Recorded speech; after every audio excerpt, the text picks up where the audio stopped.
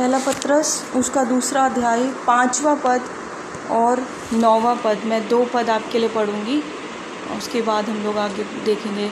5वें पद में लिखा है, तुम भी आप जीवते पत्थरों के समान आत्मिक घर बनते जाते हो, जिससे याजकों का पवित्र समाज बनकर ऐसे आत्मिक बलिदान चढ़ाओ जो यीशु मसीह के द्वारा परमेश्वर को ग्रहण है। और इसी के 9वें पद को हम पढ़ेंगे। वहाँ लिखा है, पर तुम एक चुना हुआ वंश और राजपदधारी याजकों का समाज और पवित्र लोग और परमेश्वर की निज प्रजा हो, इसलिए कि जिसने तुम्हें अंधकार में से अपनी अद्भुत ज्योति में बुलाया उसके गुण प्रकट करो। यहाँ पर हम इन दोनों पदों में देखते हैं कि प्रभु का वचन कहता है कि हम लोगों के विषय में कि हम क्या हैं, प्रभु को पाने के बाद, प्रभु में आने के बाद परमेश्वर ने हमें क्या ठहराया है। और हम 5वें पद को अगर देखें तो वहाँ लिखा है कि हम जीवते पत्थरों के समान आत्मिक घर बनते जाते हैं ना। और लिखा है हम जिससे याजकों का पवित्र समाज बनकर, हम लोग क्या है, याजकों का पवित्र समाज है। और अगर इसके 9वें पद में देखें तो उसको और अधिक विस्तार से बताया गया है कि हम लोग एक चुना हुआ वंश हैं, हम लोग राजपदधारी याजकों का समाज है, पवित्र लोग हैं और परमेश्वर की निज प्रजा हैं। और ये सारी उपमाएं ना, ये सारे शब्दों से प्रभु के लोगों को यहाँ पर संबोधित किया गया है कि हम लोग जीवते पत्थरों के समान हैं जो आत्मिक घर बनते जाते हैं, हम लोग चुना हुआ वंश है, हम लोग राजपदधारी याजकों का समाज है, पवित्र लोग हैं, परमेश्वर की निज प्रजा है। तो ये सब बातें जब प्रभु का वचन हमें कह रहा है तो उसके साथ साथ हमें कुछ और निर्देश भी यहाँ पर मिल रहे हैं। इन दोनों ही पदों में अगर हम देखें तो हमारी जो जिम्मेदारी है उसके विषय में हम लोग देखते हैं। अगर 5वें पद में हम देखें तो लिखा है, आखिरी में उसको मैं पढ़ूंगी, सिर्फ लिखा है कि ऐसे आत्मिक बलिदान चढ़ाओ जो यीशु मसीह के द्वारा परमेश्वर को ग्रहण हो, है ना। तो यहाँ पर प्रभु का वचन हमें ये कह रहा है कि हमारी जो जिम्मेदारी है वो ये है कि हम ऐसे आत्मिक बलिदानों को चढ़ाएं जो यीशु मसीह के द्वारा प्रभु को ग्रहण होने पाए। और अगर हम इसके 9वें पद में देखें तो उसके आखिरी भाग को अगर मैं पढ़ूँ, वहाँ लिखा है उसके गुण प्रकट करो। प्रभु ने हमें उस अंधकार से अद्भुत ज्योति में बुलाया है और हमें ये सारी उपमाएं दी हैं। मैं फिर से नहीं पढ़ूंगी, पर हमने अभी देखा कि प्रभु ने हमें क्या क्या ठहराया है ना। उसके अपने पवित्र लोग ठहराया है, उसका चुना हुआ वंश ठहराया है। तो प्रभु हमसे ये चाहता है कि हम उसके गुणों को प्रकट करें। तो 2 चीज़ें यहाँ पर हैं। पहली चीज़ कि हम ऐसे आत्मिक बलिदान चढ़ाएं जो परमेश्वर को ग्रहण हो, और दूसरी चीज़ हम लोग उसके गुणों को प्रकट करें ना। इसी पुस्तक से हम लोग कुछ बातों को देखेंगे और हम देखेंगे कि कैसे हम किस प्रकार के आत्मिक बलिदानों को हम चढ़ा सकते हैं और किस प्रकार से हम उन गुणों को, जो यीशु मसीह के गुण हैं, उनको हम प्रकट कर सकते हैं। अधिकतर हम इसी पहला पत्रस में ही रहेंगे। तो इसका पहला पत्रस पहला अध्याय उसका 15वां पद, प्लीज़ एडमिट ना। पहला पत्रस पहला अध्याय 15वां पद इस प्रकार से कहता है, पर जैसा तुम्हारा बुलाने वाला पवित्र है वैसा ही तुम भी पवित्र बनो, और वैसे ही तुम भी अपने सारे चाल चलन में पवित्र बनो। तो जो पहला हमारा आत्मिक बलिदान है वो ये है कि हम पवित्र बने ना, वो पवित्रता का जीवन जिएं। पवित्र होने का मतलब है कि हम लोग अलग हों, है ना। जो भी चीज़ पवित्र वस्तु ठहराई जाती है वो अलग ठहराई जाती है ना। अगर हम बोलें कि ये पवित्र बर्तन है तो उस पवित्र बर्तन में हम लोग हर तरीक़ा का भोजन नहीं करेंगे, है ना। अगर हम कहें कि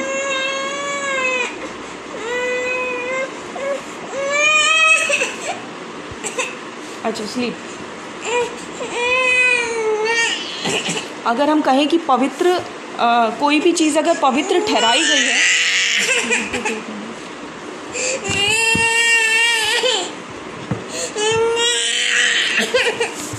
अच्छा स्लीप,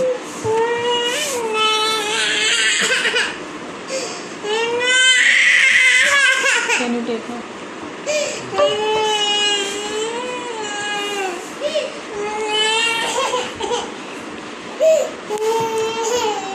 माफ़ करिएगा। कोई भी चीज़ अगर पवित्र ठहराई जाती है, हम बोलें ये पवित्र बर्तन है, तो उसके अंदर सिर्फ वही हम कहें कि मंदिर का पवित्र बर्तन है तो उसके अंदर हम खाना नहीं खाएंगे, वो मंदिर में ही रखा होगा, उसके अंदर वही काम किए जाएंगे जो मंदिर में किए जाते हैं, है ना। तो उसी प्रकार से पवित्र होने का एक अर्थ ये है कि अलग किया हुआ, है ना। तो हम लोग जैसे मैंने वचन को पढ़ा, जो सबसे पहली चीज़ है जो हम आत्मिक बलिदान चढ़ाएं कि हम अलग हों परमेश्वर के लिए, अपने आप को अलग करें, है ना। और जैसा हमारा बुलाने वाला पवित्र है, प्रभु का वचन कहता है इब्रानियों, हम लोग जाएंगे नहीं वहाँ पर, 12वां अध्याय 14 पद में कि बिना पवित्रता के कोई भी परमेश्वर को नहीं देख सकता, है ना। तो सबसे पहली चीज़, जो सबसे पहला हमारा आत्मिक बलिदान है वो ये है कि हम अपने आप को अलग करें और हम अपने आप को पवित्र करें, है ना। अपने सारे चाल चलन में हम लोग पवित्र बने। 16वें पद में लिखा है, क्योंकि लिखा है पवित्र बनो क्योंकि मैं पवित्र हूँ, क्योंकि हमारा परमेश्वर पवित्र है, हमारा बुलाने वाला पवित्र है। हम पवित्रता के बिना हम लोग उसको देख नहीं पाएंगे, इसलिए हमारे लिए ज़रूरी है कि जो सबसे पहला बलिदान वो हम अपने आप को, अपने शरीरों को, है ना, वो आत्मिक बलिदान करके चढ़ाएं ताकि हम वो पवित्र जीवन जिएं, ना। दूसरी चीज़ इसके 17वें पद में अगर हम देखें, जबकि तुम हे पिता कहकर उससे प्रार्थना करते हो तो बिना पक्षपात हर एक के काम के अनुसार, जो बिना पक्षपात हर एक के काम के अनुसार न्याय करता है, तो अपने परदेसी होने का समय भय से बिताओ। दूसरी चीज़ ये कि हम लोग इस संसार में जब हैं तो हम अपने आप को परदेसी जानकर, ना, हम अपने आप देखिए जो आर्मी के लोग होते हैं वो अपने आप को वचन भी इस प्रकार से कहता है और हम देखते भी हैं कि आर्मी के लोग जो बाकी लोगों के साथ उतना घुलते मिलते नहीं हैं, आप उनको अलग देखेंगे हमेशा, है ना। वो अगर पार्टीज़ करेंगे, जो भी करेंगे वो आपस में करते हैं, उनका अलग ही रहने का भी उनका अलग ही स्थान रहता है ना। तो यहाँ पर लिखा है कि अपने आप को हम क्या जाने, परदेसी जाने, और भय से, परदेसी होने का समय भय से बिताएं। तो इस संसार में हम कौन है, परदेसी हैं, हम इस संसार में परदेसी हैं, और हमारा जो असली स्थान है वो हमारे प्रभु के साथ अनंत काल के साथ, अनंत काल में हम लोग रहेंगे, है ना। अनंत काल तक हम परमेश्वर के साथ रहने पाएंगे। तो भय के साथ हम अपना जीवन बिताएं। ये भय क्या है, परमेश्वर का भय, परमेश्वर का भय। ये भी हमें उसी से लिंक करता है, उसी से जोड़ता है कि जब हमारे हृदयों में परमेश्वर का भय होगा तभी हम वो पवित्र जीवन जी पाएंगे, जिसके विषय में हमने अभी पढ़ा कि हम लोग पवित्र बने। जब तक परमेश्वर का भय हमारे अंदर नहीं होगा, हमारे अंदर वो पवित्रता में हम लोग बढ़ नहीं पाएंगे, है ना। और अगर हम इसका 2 अध्याय और 11वां पद देखें, वहाँ लिखा है, हे प्रियो, मैं तुमसे विनती करता हूँ कि तुम अपने आप को परदेसी और यात्री जानकर उन सांसारिक अभिलाषाओं से जो आत्मा से युद्ध करती हैं बचे रहो। तो जब हम अपने आप को परदेसी और यात्री जान रहे हैं तो हमें क्या करना है, हमें सांसारिक अभिलाषाओं से जो हमारी आत्मा से युद्ध करती हैं, हमें आत्मिक रीति से आगे बढ़ने में रोकती हैं, उससे हम क्या करें, बचे रहें, है ना। तो वही हम देखते हैं कि जैसे मैंने अभी एग्जाम्पल दिया, आर्मी के लोग बाहर के लोगों से अलग करके रहते हैं, है ना। उसी प्रकार से हम लोग भी अपने आप को इस संसार में परदेसी और यात्री जानकर इस संसार से अपने आप को अलग करें। वही पवित्रता है, वही अपने आप को परमेश्वर के सामने पवित्र करके ठहराना है ना। अब दूसरी चीज़, हमने पहली चीज़ थी कि आत्मिक बलिदान में और भी बहुत सी चीज़ें हो सकती हैं, पर अभी ये मेनली ये बात की आत्मिक बलिदान हम अपने आप को प्रभु के सम्मुख चढ़ाएं और अपने आप को पवित्र बलिदान करके चढ़ाएं ना, और अपने आप को पवित्र करते जाएं। और जो दूसरी चीज़ मैंने बोली कि परमेश्वर के गुण हम प्रकट करें। पहली चीज़ आत्मिक बलिदान चढ़ाएं, दूसरी चीज़ परमेश्वर के गुण प्रकट करें। तो हम प्रभु के गुण कैसे प्रकट कर सकते हैं, प्रभु यीशु मसीह के गुण हम कैसे प्रकट कर सकते हैं, जिसने हमें इस संसार में बुलाया, है ना। मैं इसी के पहला पत्रस 2 अध्याय, जब मैं पहले पद को पढ़ रही थी, तो कुछ चीज़ों से हमें अपने आप को अलग करना होगा ना। अगर हमें अच्छे गुण अपने अंदर लाने हैं तो बुराई या बुरी बातों को हटाना भी पड़ेगा, है ना।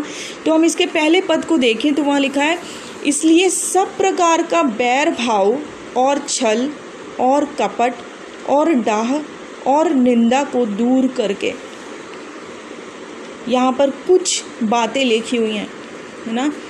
अगर हम इंग्लिश में देखें तो इसको बोला है मैलिस, बैर भाव यानी कि मैलिस, और इसका अर्थ होता है a wish to hurt others, कि दूसरों को नुकसान पहुंचाने की इच्छा, है ना, वो होता है बैर भाव। दूसरी चीज़ है छल को इंग्लिश में लिखा है गाइल, यानी ability to be clever by using dishonest means, मतलब कि गलत तरीके से अपने आप को चतुर साबित करना या चतुराई होना गलत तरीके से, है ना, उसको बोलते हैं छल ना। और तीसरा है कपट यानी हिपोक्रेसी, इंग्लिश में इसको लिखा है हिपोक्रेसी ना। हिपोक्रेसी का मतलब है जो इंसान कह रहा है वो है नहीं, उसके मुंह के शब्द उसके व्यवहार से अलग हैं, है ना। जो उसका व्यवहार है उससे उसके मुंह के शब्द अलग हैं, वो बोलता कुछ है, वो करता कुछ और है ना, वो है हिपोक्रेसी।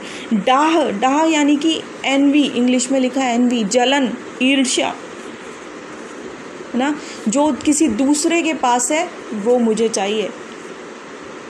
और निंदा यानी कि दूसरे की बुराई करना, दूसरे के विषय में गलत बोलना, उनकी बुराई करना, है ना। तो यहाँ पर हम देखते हैं कि ये सब बातें किसको लिखी जा रही हैं, कलीसिया को लिखी जा रही हैं ना, मसीहियों के नाम लिखी गई पत्री। ये अगर हम इसकी भूमिका में देखें तो पत्रस की पहली पत्री मसीहियों के नाम लिखी गई, तो ये वो पत्री जो मसीहियों को लिखी गई, और मसीहियों के बीच में ये सारी चीज़ें देखने में मिली। बैरभाव मिल रहा है, छल मिल रहा है, कपट मिल रहा है, डाह मिल रहा है, निंदा मिल रही है। और प्रभु कह रहा है इन सब को, प्रभु का वचन हमको कह रहा है कि इन सब को दूर करें। जब हम इन सब को दूर करेंगे तो हम उन गुणों को प्रकट कर पाएंगे जो हम 9वें पद में देखते हैं ना। अगर हमें परमेश्वर के गुणों को प्रकट करना है तो अपने हृदयों से वो सारी, और इसमें और भी चीज़ें आप जोड़ सकते हैं, पर यहाँ पर इस अध्याय में हम इन 4 चीज़ों को देखते हैं कि हम इन सब बातों को, इन 4-5 चीज़ों को देखते हैं कि इन बातों को हम अपने अंदर से दूर करें। और तो ये चीज़ें हम दूर करें। फिर अगर इसी के पहला अध्याय 22वें पद को देखें, पहला पत्रस पहला अध्याय 22वां पद, यहाँ लिखा है, अतः जबकि तुमने भाईचारे की निष्कपट प्रीति के निमित्त सत्य के मानने से अपने मनों को पवित्र किया है ना। अभी हमने पवित्रता के विषय में बात करी, तो जब हमने अपने मनों को पवित्र किया है तो तन मन लगाकर एक दूसरे से अधिक प्रेम रखो। तो प्रभु का वचन हमें कहता है कि हम और अधिक एक दूसरे से प्रेम रखें, है ना। अगर हम देखें प्रभु यीशु मसीह ने क्या कहा कि उसके मत्ती 12वां अध्याय 48 पद, इस वचन को हम लोग खोलेंगे। मत्ती 12वां अध्याय और उसका 48, यहाँ पर लिखा है, और अपने चेलों की ओर हाथ बढ़ाकर कहा, देखो मेरी माता और मेरे भाई ये हैं, है ना। किसी ने प्रभु से कहा कि देख तेरी माता और तेरे भाई बाहर खड़े और तुझसे बातें करना चाहते हैं। तो प्रभु ने कहा मेरी माता और मेरे भाई यही हैं, क्योंकि जो कोई मेरे स्वर्गीय पिता की इच्छा पर चले वही मेरा भाई, मेरी बहन और मेरी माता है। इस वचन से मुझे आज जब मैं मनन कर रही थी तो मैं ये सोच रही थी कि जब हम लोग प्रभु के लोग हैं, यीशु मसीह ने भी किन लोगों को अपनी माँ, अपने भाई, है ना, अपनी बहन कहा। यीशु ने कहा जो मेरे स्वर्गीय पिता की इच्छा पर चलते हैं वही मेरी माता, वही मेरे भाई, वही मेरी बहन है ना। तो ये हमें ये सिखाता है कि हम लोग आपस में, हम लोग जो प्रभु के लोग हैं, कलीसिया है, हम लोग आपस में उस प्रेम भाव से रहें जैसे कि एक परिवार में ना भाई बहन रहते हैं, माँ या बच्चे रहते हैं, उस प्रकार से हमारा कलीसिया के अंदर व्यवहार हो, है ना, उतना प्रेम हमारे अंदर हो। वही हमने लिखा ना कि देखा अभी पहला पत्रस 1 अध्याय 22वें पद में, तन मन लगाकर एक दूसरे से अधिक प्रेम करो। हम एक दूसरे से ऐसे प्रेम करें जैसे हम अपने परिवार के सदस्यों से प्रेम करते हैं, है ना। एक दूसरे से तन मन लगाकर और अधिक से अधिक प्रेम करें। जैसे यीशु ने भी कहा कि मेरी माँ, मेरे भाई, मेरे बहन कौन है? जो प्रभु की इच्छा पर चलते हैं। तो हम लोग भी आपस में वो प्रेम भाव, और वो प्रेम भाव कब होगा? जब हम अपने हृदयों को शुद्ध पवित्र करें और हर एक बुराई, है ना, हर एक छल को, कपट को, ईर्ष्या को, निंदाओं को, उन सब बातों को अपने हृदयों से दूर करें और एक दूसरे से बढ़ चढ़ के हम लोग प्रेम करें ना। तो उससे हम क्या करेंगे? प्रभु यीशु मसीह के गुणों को प्रकट करने पाएंगे, जो कि पहला पत्रस 2 अध्याय 9वें पद में लिखा है कि उसके गुणों को प्रकट करें। तो उसके गुणों को प्रकट करने के लिए उन सब बातों को दूर करें जो प्रभु को नहीं भाती, और प्रेम को अपने अंदर लाएं। और तीसरी चीज़ इसको हम देखेंगे पहला पत्रस 2 अध्याय 12वां पद। 12वें पद में लिखा है, अन्य जातियों में तुम्हारा चाल चलन भला हो। इसको अगर इंग्लिश में देखें तो उसमें लिखा है ऑनेस्ट कॉन्वर्सेशन। इंग्लिश में यहाँ पर लिखा है कि चाल चलन भला हो, पर अगर इसको आप इंग्लिश में पढ़ेंगे तो वहाँ लिखा है ऑनेस्ट कॉन्वर्सेशन, यानी कि जो हमारी जो बातचीत होती है, जो हम बोलते हैं अपने मुंह से, वो ऑनेस्ट हो, है ना। ऑनेस्ट को हिंदी में क्या बोलेंगे मुझे अभी याद नहीं आ रहा, है ना, ईमानदार। तो हम लोग, हमारी जो बात हो, हम जो अपने मुंह से बोलते हैं वो ईमानदारी की बातें कहें, है ना, ताकि लोग हमको वो अलग देख पाएं कि ये वो लोग हैं जो झूठ नहीं बोलते, ये वो लोग हैं जो गाली नहीं देते, है ना, ये वो लोग हैं जो अपने मुंह से कोई अपशब्द नहीं बोलते, ये वो लोग हैं जो बुराई नहीं करते, ये वो लोग हैं जो दूसरे को नीचा दिखाने की बात नहीं करते, ये वो लोग हैं जो बैकबाइट नहीं करते, चुगली नहीं खाते, है ना। पर ये वो लोग हैं, ये वो समाज है ये वो प्रभु के चुने हुए लोग हैं। मतलब अन्य जाति भी जो प्रभु को नहीं भी जानते, उनका भी हमारे विषय में यही एक गवाही होने पाए कि हमारे मुंह से ईमानदारी की बातें निकलती हैं। ऑनेस्ट कॉन्वर्सेशन, हमारे मुंह से निकले हुए जो शब्द हैं वो ऑनेस्ट हैं, है ना, ईमानदार हैं, जो कहते हैं वही करते हैं ना।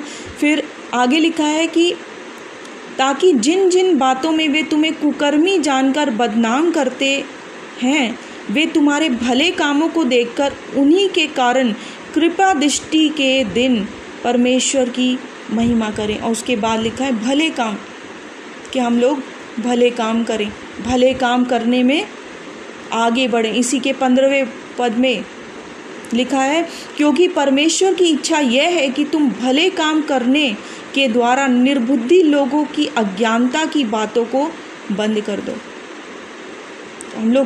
मैं यीशु मसीह की जो सेवकाई के विषय में जब सोचती हूँ, है ना, मनन करती हूँ, तो मैं सोचती हूँ कि यीशु मसीह के पीछे चलने वाले या उनके पीछे जो भीड़ लगी रहती थी, वो सिर्फ उनके फॉलोअर्स नहीं थे, वो सिर्फ उनके चेले नहीं थे, वो सिर्फ वो लोग नहीं थे जो उनसे कुछ पाना चाहते थे, वचन को सीखना चाहते थे। उनमें से वो भी लोग थे जो उनको गिराना चाहते थे, उनमें वो भी लोग थे जो उनको खींचना चाहते थे, उनके विषय में दोष ढूंढना चाहते थे। पर मैं जब यीशु मसीह के जीवन को देखती हूँ, उनकी सेवकाई को देखती हूँ, उस पर मनन करती हूँ, तो मैं सोचती हूँ कि यीशु मसीह ने उन पर ध्यान भी नहीं दिया, उन पर बिल्कुल ध्यान नहीं दिया। वो सिर्फ बढ़ते चले गए, है ना। उन्हें जो प्रभु की सेवा जैसे करनी थी, जैसे प्रभु का आत्मा उनकी अगुवाई कर रहा था, वो वैसे करते जा रहे थे। और यहाँ तक कि वो दोषों का उत्तर भी नहीं दे रहे थे। जब उन पर दोष लगाए जा रहे थे, अंत तक वो उन दोषों का उत्तर भी नहीं दे रहे थे, है ना। तो मैं यहीं पर, क्योंकि मेरा समय ख़त्म हो रहा है, तो मैं यहीं पर ख़त्म करूँगी। एक बार फिर से देखते हुए कि हम लोग कौन हैं। 5वें पद में, पहला पत्रस 2 अध्याय 5वें पद, तुम भी आप जीवते पत्थरों के समान आत्मिक घर बनते जाते हो, जिससे याजकों का पवित्र समाज बनते हैं। हम वो याजकों का पवित्र समाज बनते हैं कि आत्मिक बलिदान चढ़ाएं, और वो आत्मिक बलिदान है कि हम अपने आप को चढ़ाएं, प्रभु को दें, वो पवित्र जीवन जिएं। और इसके 9वें पद में, तुम एक चुना हुआ वंश, राज पदधारी, याजकों का समाज, पवित्र लोग, परमेश्वर की निज प्रजा हो, इसलिए कि जिससे तुम अंधकार में से अपनी अद्भुत ज्योति में, जिसने तुम्हें अंधकार में से अपनी अद्भुत ज्योति में बुलाया, उसके गुणों को प्रकट करो। और उसके गुणों को हम प्रकट कर सकते हैं उन सारी बातों को अपने हृदय से दूर करके जो प्रभु नहीं चाहता, और प्रेम से, एक ईमानदार हमारे बोलों से और अच्छे कामों से, जैसे कि हमने वचनों में देखा। आइए हम लोग प्रार्थना में जाएंगे। प्रभु यीशु, हम आपका धन्यवाद देते हैं आज के इस वचन के लिए। प्रभु धन्यवाद देते हैं, आपने मुझसे भी बात की है प्रभु, और हमें से सबसे बात की है प्रभु। मैं विश्वास करती हूँ आज का वचन हमारे हृदयों में 100 गुना फल लाने वाला हो सके। और प्रभु हम कलीसिया एक देह के रूप में प्रभु एक दूसरे से और अधिक प्रेम में रह सकें परमेश्वर पिता, और प्रभु एक परिवार के रूप में प्रभु जी हम प्रभु आपकी सेवा कर सकें। सारा आदर महिमा आपको देते हैं। प्रार्थना यीशु मसीह के नाम से मांगते हैं, आमीन। आमीन। परमेश्वर का धन्यवाद हो।